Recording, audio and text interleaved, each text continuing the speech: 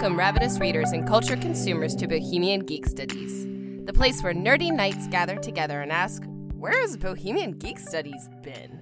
Today, it is my pleasure to tell you, dear listener, that each week we will be covering 2 areas of content we care about. Join us for Matilda Mondays, where each week we will drop a new episode on our mischievous gal.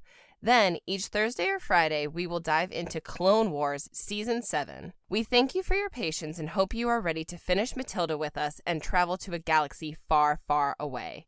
Until next time, keep geeking out with us on Instagram using Bohemian Geek Studies and on Twitter, handle Geek Studies. We don't have a hashtag yet, so feel free to reach out to us via email with a cool hashtag, a cool picture of you, a thought or a question you have written out, or by audio recording or text at bohemiangeekstudies@gmail.com.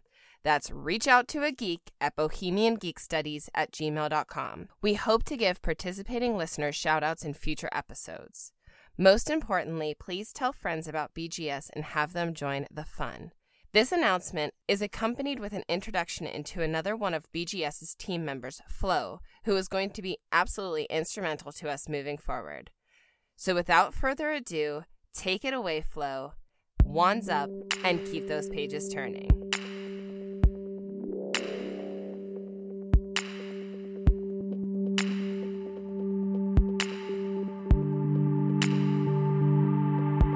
Hi everyone, my name is Flo, and I am friends with our wonderful hosts of Bohemian Geek Studies. A little bit about me: I'm a mom, I teach first grade, I am a big geek, and so today I thought I would come on and tell you my reader of books story. I was nearly 3 when my mother, through nightly phonics practice, succeeded in teaching me to read. This was not done in Tiger Mom fashion to give me a leg up on my peers or from any desire to get me into the best preschool, but rather on my insistence, my stubborn desire to want to read alone, to take what had been a communal pastime in my home and make it a solitary and nearly religious experience. That was in Paris, France, 1993. In 1995, my parents packed my little sister and I up and moved our family to Northern California. Having had the world of the written word open to me in France, I'm sure it was difficult to have it closed again so quickly upon arriving in a foreign country. But after just a few months, my English was nearly as good as my French, and reading followed suit.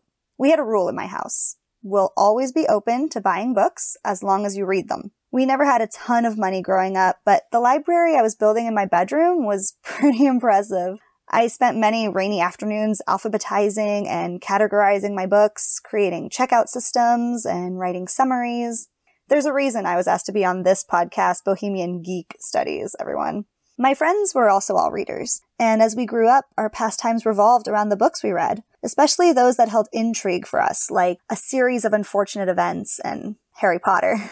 We wrote fan fiction and made complicated family trees. We memorized names and dates and facts as though these worlds were real and we had a stake in the outcomes. And of course, they were and are real to us.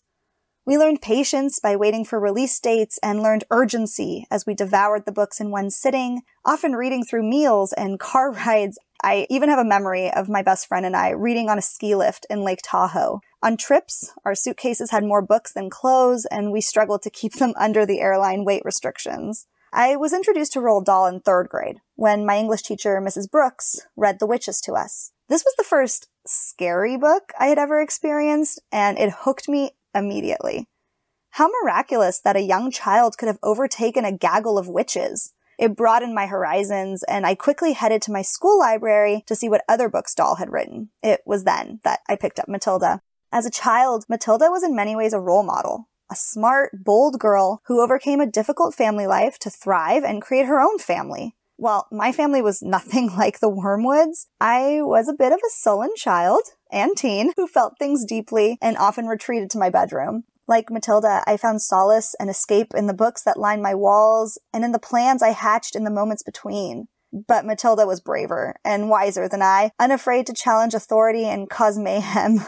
In many ways, I was and am much more like Miss Honey, meeker and more hesitant, afraid to ruffle too many feathers. And in part because of the role that Miss Honey played in Matilda's life, I too decided to become a teacher. As a teacher of young children and a mother to a toddler, my reading of Matilda has changed since my original interpretation as a third grader. I even have more empathy for the Wormwoods. After all, what parent hasn't plopped their child with some food in front of the TV for just a minute of rest? And for all his faults, and they are many, Mr. Wormwood worked hard to support his family, probably coming home tired and ready to crash. Mrs. Wormwood, looking back, probably wanted a different life. One more exciting, and free of the strings that tethered her to a ghastly husband. Perhaps she had to let go of her dreams too early, and found escapism in bingo. In Matilda the musical, the opening number is about Mrs. Wormwood not wanting to have a second child, as she's giving birth to Matilda. Trapped in a world with little education and few opportunities, Mrs. Wormwood deserves some of our sympathy. On the other hand, the abuse that Matilda suffers at the hand of her parents and Miss Trunchbull is unfathomable to me. I cannot imagine a world in which I don't read bedtime stories to my 2-year-old Charlotte, or snuggle her even as we watch TV with the aforementioned snacks. It boggles the mind that the Wormwoods would not feel extreme pride in their prodigious daughter, as I feel in my less magical but equally amazing one. As an educator, Miss Trunchbull is a character I see too often. And while no one I've met has a chokey, many teachers and administrators torture students in other ways.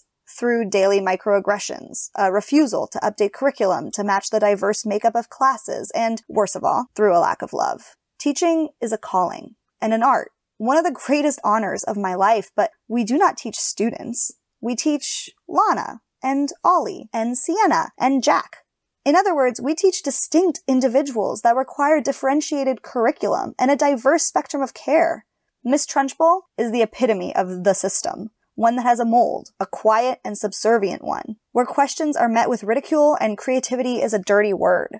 Miss Honey, in contrast, sees her students, appreciates their differences, and encourages their individual passions. While she must maintain a facade of teaching, as we say, to the test, in the private confines of her room, she creates an oasis where students can be who they are and were meant to be. There can be no greater role model for me than one who takes on the system with daily rebellion in the quiet of a classroom, full of love and light. And so, I read Matilda nearly every year to my first graders, in the hopes that they too will take on the mantle of a brave and brilliant young girl, one who loves learning for the sake of learning, one who challenges authority when the system is rigged. It's my hope that this book can be a window and a mirror for them, to see their own courage reflected back and to explore the magic that resides within them. And, as Matilda the musical so aptly reminds children, sometimes you have to be a little bit naughty. So cheers to you, reader of books. Be you children or young at heart, here's to naughtiness and bravery and magic to last us for always.